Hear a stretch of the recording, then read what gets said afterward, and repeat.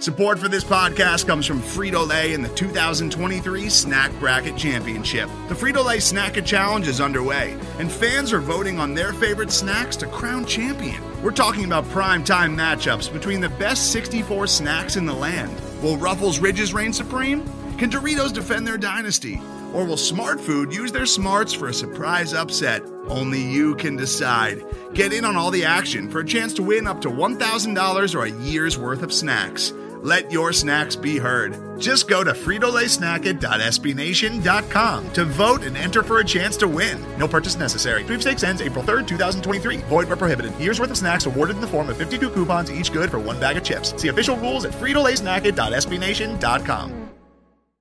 Well, how about them Cowboys? It's a Victory Monday pod. Oh, it's been a long time since we've done those. Let's break down the win over Dallas. Drag up that diesel.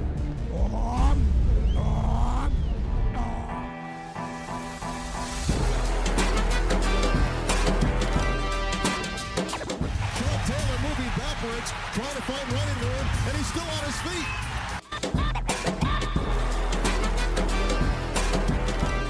Good hold. He's got the first down to the 40. He's gone. The 35, the 30, the 20. He's gone. He's gone. Touchdown, Washington Redskins.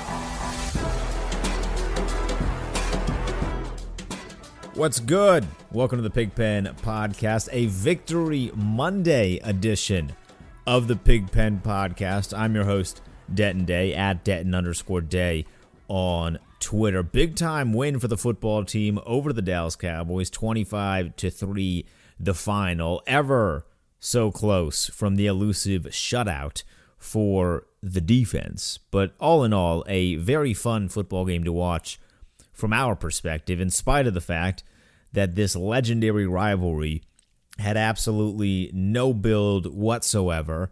It did not feel like it was Dallas week at all.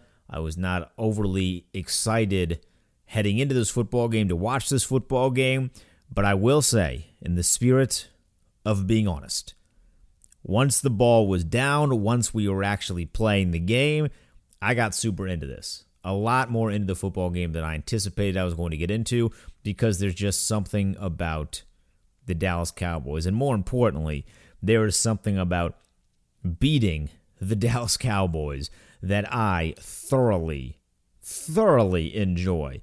I love watching the Cowboys be one of the organizations in our league, in the NFL, that are in like the absolute worst place possible. They're not quite New York Jets bad, but they're close. And they're a lot closer to the New York Jets than we are. Oh, that makes me so happy. It makes me so happy. So because this is a Victory Monday edition, we will give out some game balls. Remember, I did that the first time we did a Victory Monday podcast in week 1, so I understand it's been a little bit of time, but game balls, pretty self-explanatory. It's not all that creative. I apologize. Whatever. We'll give those out in just a moment, but here's what I learned. Here's what I learned from this contest and the victory over Dallas. This organization is not where we want to be. I think that's pretty obvious, right? I think we all understand we want winning football here in DC. The organization is not where it wants to be, but there are certainly the pieces in place to get them there. That's my biggest takeaway from this football game, and I'm not necessarily talking solely from an on-field perspective. I'm talking more from a cultural perspective, from some of the voices that we have in the locker room. And when I think of the voices in the locker room, the guys that are the leaders, one guy that I'm going to think of, and I will always think of this individual, is John Allen. Just the way that he was raised. I happen to know quite a bit about John Allen and his upbringing. He's from right around here, so I've known about John Allen since he and I are the same age. So since we were in high school, I knew who John Allen was. So I know about his history, his upbringing, and the coaches that he's played for, both the collegiate level, obviously, with Saban, and even Coach Mickey Thompson here at Stonebridge. So I view John Allen as a very, very powerful voice and a leader. He's a guy that's not afraid to stick up and say things that need to be said, even when it's not fun. I incorporate just about everyone else in the defensive line into that philosophy. and into that way of thinking, because it sure seems like everyone on the defensive line is in the same boat when it comes to that mentality, even to the point where Chase Young was doing push-ups after what he felt bad reps this offseason. So their culture, their mentality, that is in a very, very good spot. But it was this clip, and I want to play this some sound for you because I can't do it justice, but it was this clip from Terry McLaurin after the victory that really kind of drives that point home, that we have guys that know what it takes to win and know that we want to win. So I'll play this clip for you. We'll dive into it. We'll dissect it a little bit. But here is Terry McLaurin in the locker room after the victory against Dallas. Football team, guys. It really is, okay? Anybody got anything? Any questions?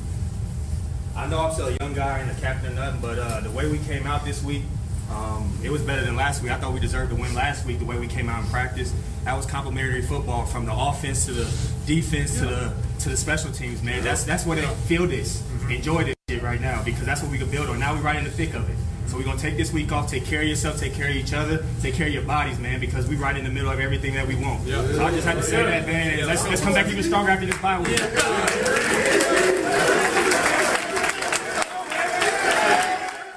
Fantastic stuff there from Terry, who is, in my estimation, not the guy that I would necessarily think of first as a dude that's going to make comments like this. And oftentimes, it is the guys that don't normally make these sort of comments where they kind of hit a little deeper, right? It's the quieter, soft-spoken dudes. They're not talking a lot, but when they do talk, you listen. When they're talking, they have something to say. That drives the point home that we have all of the right pieces in place, or not all of them, but we have a number of correct pieces in place to eventually get to the place we want to get to as an organization. I am still not 100% sold that we're going to win the division. Obviously, this game makes me feel a little bit better about what this offense can be, what the defense can be, but you also have to take into consideration Dallas is a bad football team. It brings me great joy to say that Dallas is a bad football team, but this is not a great benchmark, not a great litmus test. It's very similar to Philadelphia, only the difference now is that we actually know Dallas is a bad football team. When we beat Philadelphia in week 1, we didn't know how bad Philadelphia was, but now it's clear that everyone in this division is a bad football team. So I don't want to get too over my skis. I don't want to be too much of a prisoner of the moment saying, all right, we beat Dallas. This division is now ours for the taking, although mathematically that is still accurate because, again, this division is completely terrible. I still don't think we are where we need to be in order to win the division this season, but it makes me feel good seeing performances like this and seeing guys inside of the locker room that are saying, hey, we have this opportunity. We are in the spot where we can make this happen.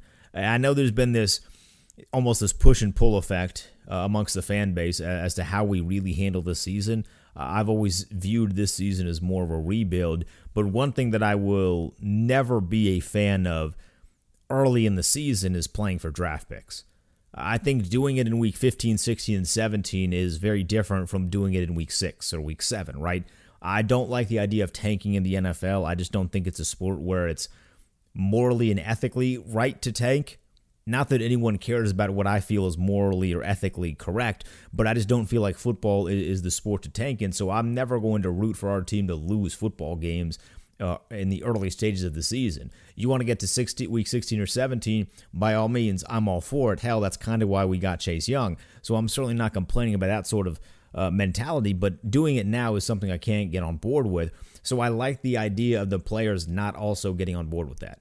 Saying, all right, we still have a position, we're still in a position where we can win this division as bad as it is. And we look at the schedule that we have coming up, and it certainly seems like there are a lot of winnable games. And we can make the argument that the game against New York should have been a victory.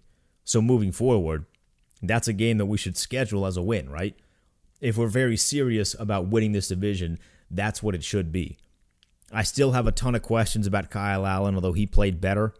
I'm not going to knock the guy too hard for his performance, although I will just point out his pocket awareness is still not great. He still has happy feet way too often. There are things that are very glaring as to why he is not the quote-unquote savior at the quarterback position for our team, and why he is certainly not going to be the future at the quarterback position, God willing. for this team, but he did some good things yesterday. It was nice to see us throw the football deep. It was also nice to see Terry McLaurin catch the football deep, right? I mean, having all those things come together it gave you a little bit of hope saying, all right, this is what a functioning offense looks like in the NFL. Antonio Gibson playing well, running the football well. What a joy it is. What a joy it is when you can run the football. Amazing, right? What a luxury that has been. And that's something we hadn't had. It'd been a very, very long time since we had gone over 100 yards rushing with one person on the team. More on that in the game ball section because, of course, Antonio Gibson, spoiler alert here, he's getting a game ball. But I learned a lot about the mentality of the team with some of the stuff off the field after the win, more than I learned anything on the field. Because again, Dallas, not a good football team. Not a great litmus test as to where this team can be. This is a game we were supposed to win. So you can celebrate it. Yes, it's great to see Dallas in turmoil. I love that. But this is a game we were supposed to win. They handled their business. Congratulations to that. Enjoy the bye week, and then let's move forward. And if we're serious about winning the division here, this is now when the work starts to kick in. If we couldn't beat Dallas, there was absolutely no hope or prayer of us winning the division. So we handled business in that regard. Now let's move forward and see what we can do after this bye week. All right, enough of kind of the overall view. Let's get into some game balls. All right, before we do the actual game balls themselves, we'll start with the honorable mentions. Okay, I'm not going to save the honorable mentions for the back end. I'll start with the honorable mentions. We got to give kudos to Logan Thomas. I thought this was his best game that he's played so far this season. Made a couple really big plays, scored a touchdown, a couple big receptions. I thought Logan Thomas played really well. I think it's fair if we are going to criticize Logan Thomas as we did in the early parts of the season. We got to give him kudos when he deserves it. I thought he played really well. Same goes for the offensive line. We had a lot of questions about this offensive line. We had some injuries on this offensive line. I thought the guys that were out on the field today or yesterday, I thought they did a really good job taking care of business. Dallas's defensive line is not good, but that's okay. You line up and you play whoever's in front of you. So I'm not diving into what ifs. I'm saying, well, the defense isn't really that good. I don't really care. I don't care at all. You play who's in front of you. They handle the business against who was in front of them. And from a young offensive line that has dealt with some issues early on in the season, maybe this is the confidence boost that they need to really get into some form of rhythm. That's the best case scenario in my mind as to how we move forward here. And then third and finally for the honorable mention, Cameron Curl, I thought played really, really well yesterday. We are without Landon Collins for the remainder of the season, which of course is brutal. It's something you never want to deal with. But I thought Cameron Curl played really, really well yesterday. I'm excited to see what his future is. He's not a guy that we seemingly heard a ton about in camp. We hear all these great things about Troy Apke. We didn't hear a bunch about Cameron Curl, but in the downs and the snaps that he's been able to play this year, I thought he's handled himself very, very well. Obviously, he's still young. He's not making huge plays by any stretch of the imagination yet. But I think there's a lot of potential with him at the safety spot. I don't know where they're going to move. Maybe they'll move him around a bunch. I know they've kind of shifted Kendall Fuller into safety responsibilities more and more frequently on third down when it's obvious passing situations. I'd like that. I like that moving forward, but I like the use of Cameron Curl based on what I saw yesterday, specifically after Landon Collins went out. I'm excited for the future of that young man. Okay, boom. Honorable mentions out of the way. Let's get to the guys that are deserving of some game balls here. I think the first week I did this, there was like a cap, like I want to do one for offense and one for defense. To hell with that. I have no idea how many more we're going to get to do with these as the season progresses, so I'm taking full advantage of giving out some game balls and recognizing who was fantastic on offense and defense from this game. We're going to start with Terry McLaurin.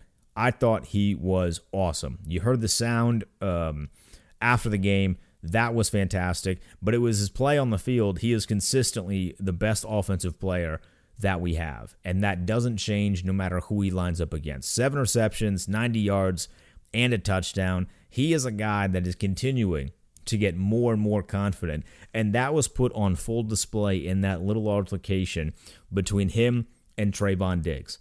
I like Trayvon Diggs. Local kid, played his high school ball in Maryland, brother obviously of Stephon Diggs.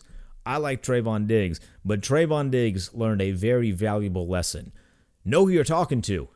And more importantly, know who you're slapping. They got in that little altercation, a little bit of a back and forth. Trayvon Diggs smacked Terry McLaurin in the helmet, which I have a long history of criticizing individuals for open palm or even closed fist punching a metal face mask. It's stupid as hell. It doesn't make any sense. But Trayvon Diggs smacked Terry McLaurin 12 seconds later. And boom, 52-yard touchdown. The next play. Man, that just feels great, doesn't it? It just feels great to be on the winning side of that. Because I feel like in the past, we have often been on the wrong side of altercations like that. For whatever reason, the one that pops into my head, and this is from such a long time ago, I'm really dating myself, not really dating myself, I'm 25, but the Josh Morgan, Cortland Finnegan incident in like week 2 a few years ago. I think that was the RG3 year, week 2, where Josh Morgan threw a ball at Cortland Finnegan for a 15-yard penalty, and then we missed a field goal. That is, for whatever reason, that's the moment that continuously pops into my head when I think about bad altercations that we have lost as a football team. So it's nice to be on the other side where someone makes a dumb play in Trayvon Diggs or a dumb decision in smacking Terry McLaurin and then just watches McLaurin go right by him. I have no idea what kind of defense Trayvon Diggs was supposed to be playing there. He almost literally pushed Terry McLaurin right past him, which I was okay with given the circumstances, but he looked bad. Terry McLaurin did not look bad. We actually threw the ball deep, which was a surprise, a very pleasant surprise, and it was successful. So I'm giving Terry McLaurin the first game ball of the day. We're sticking right with the offense for the second one, and of course, we're going to Antonio Gibson. This was the first time a running back on our roster has gone over 100 yards since December of last year. That doesn't seem like it's that long ago, but you got to remember, we're in late October. It was almost a full calendar year that a member of the then Washington Redacteds, now Washington football team, had gone over 100 yards rushing in a game. Antonio Gibson broke that. He is fantastic. I love watching him play football. It seems like the more opportunities he gets to touch the ball, the better he handles them. My only issue is that he still is not touching the ball as much as I want him to touch the football.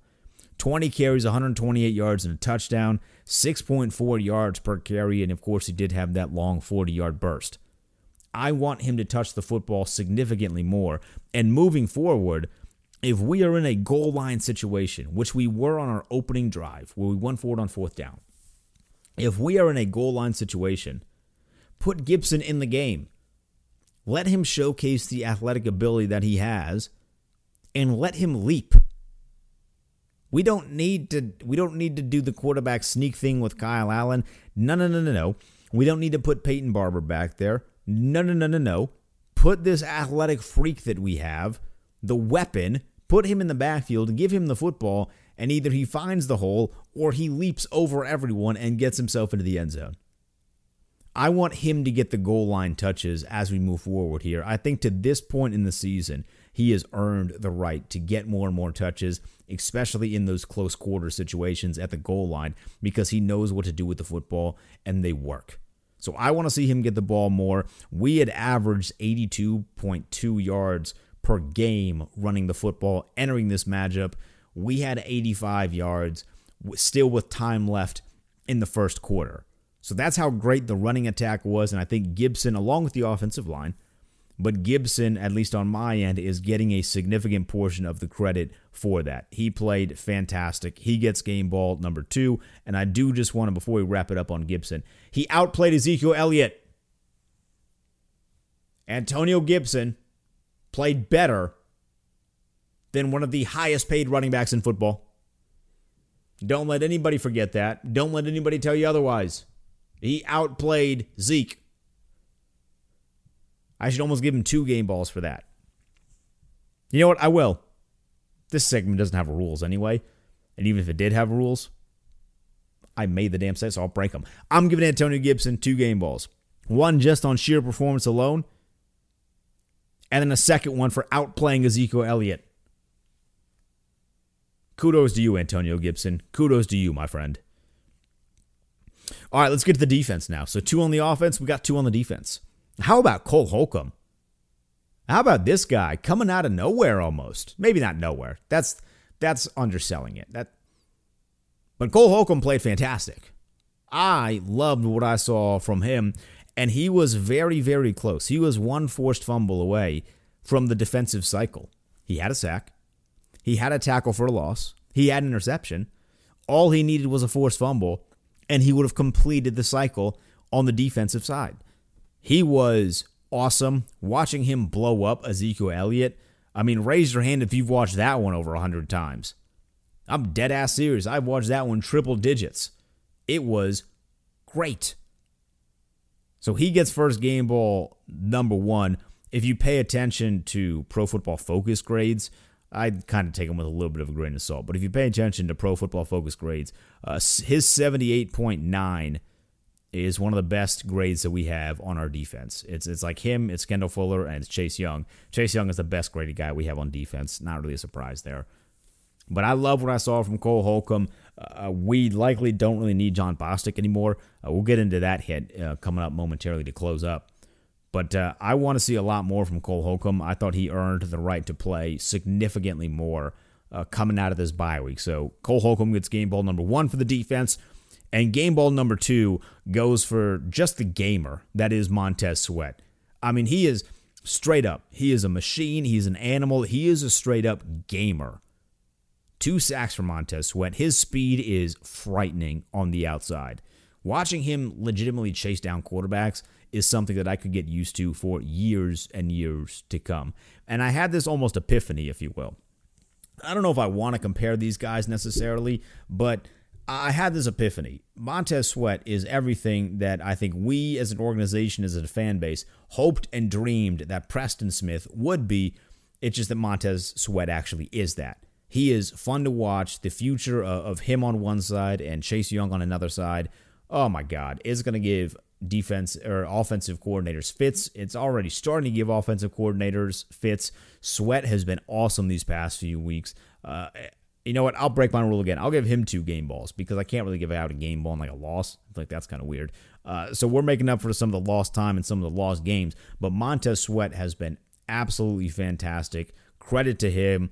He gets 2 game balls on the day here.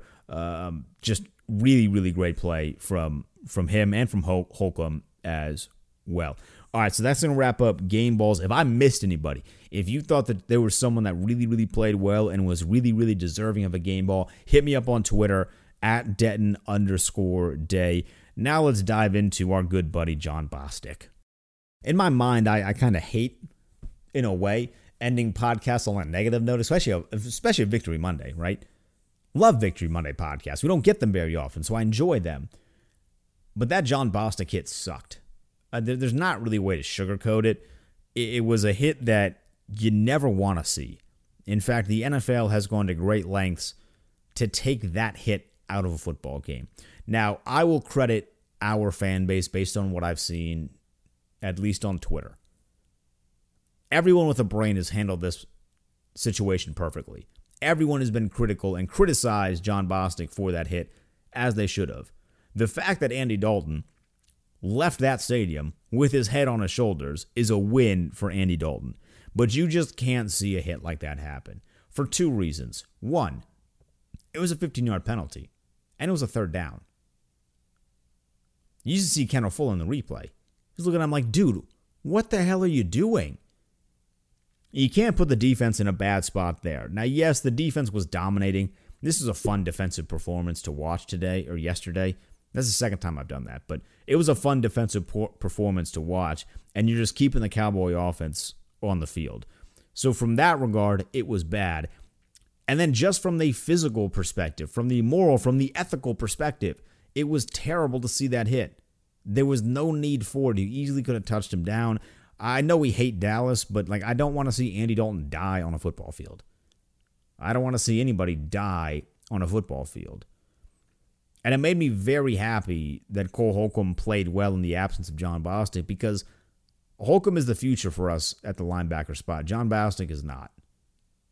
I don't know if this was the final straw here, but it damn sure should have been. because I don't know how much we need Bostic moving forward.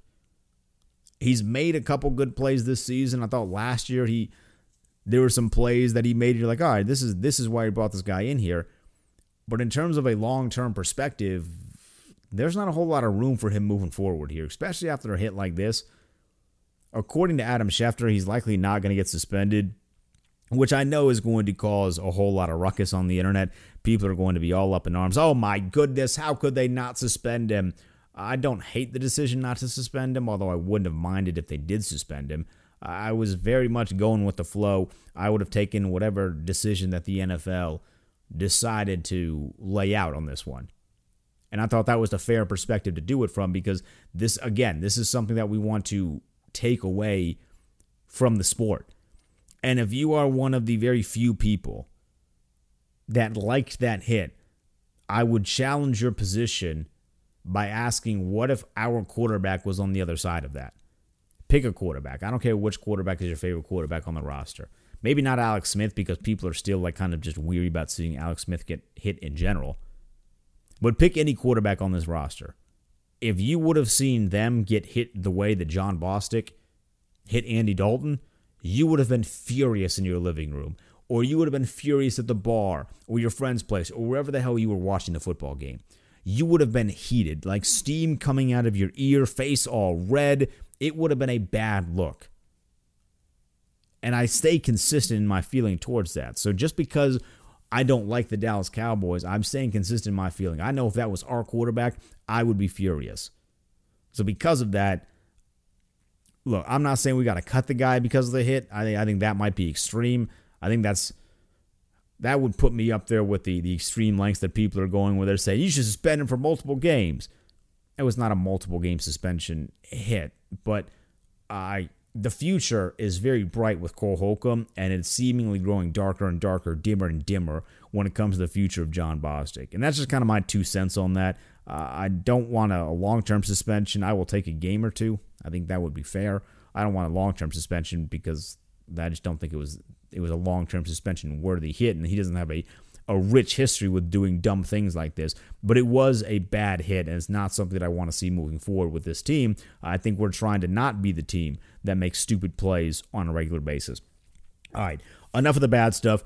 Back to the Victory Monday vibes as we close out this podcast. Let me know what your favorite part of the game was.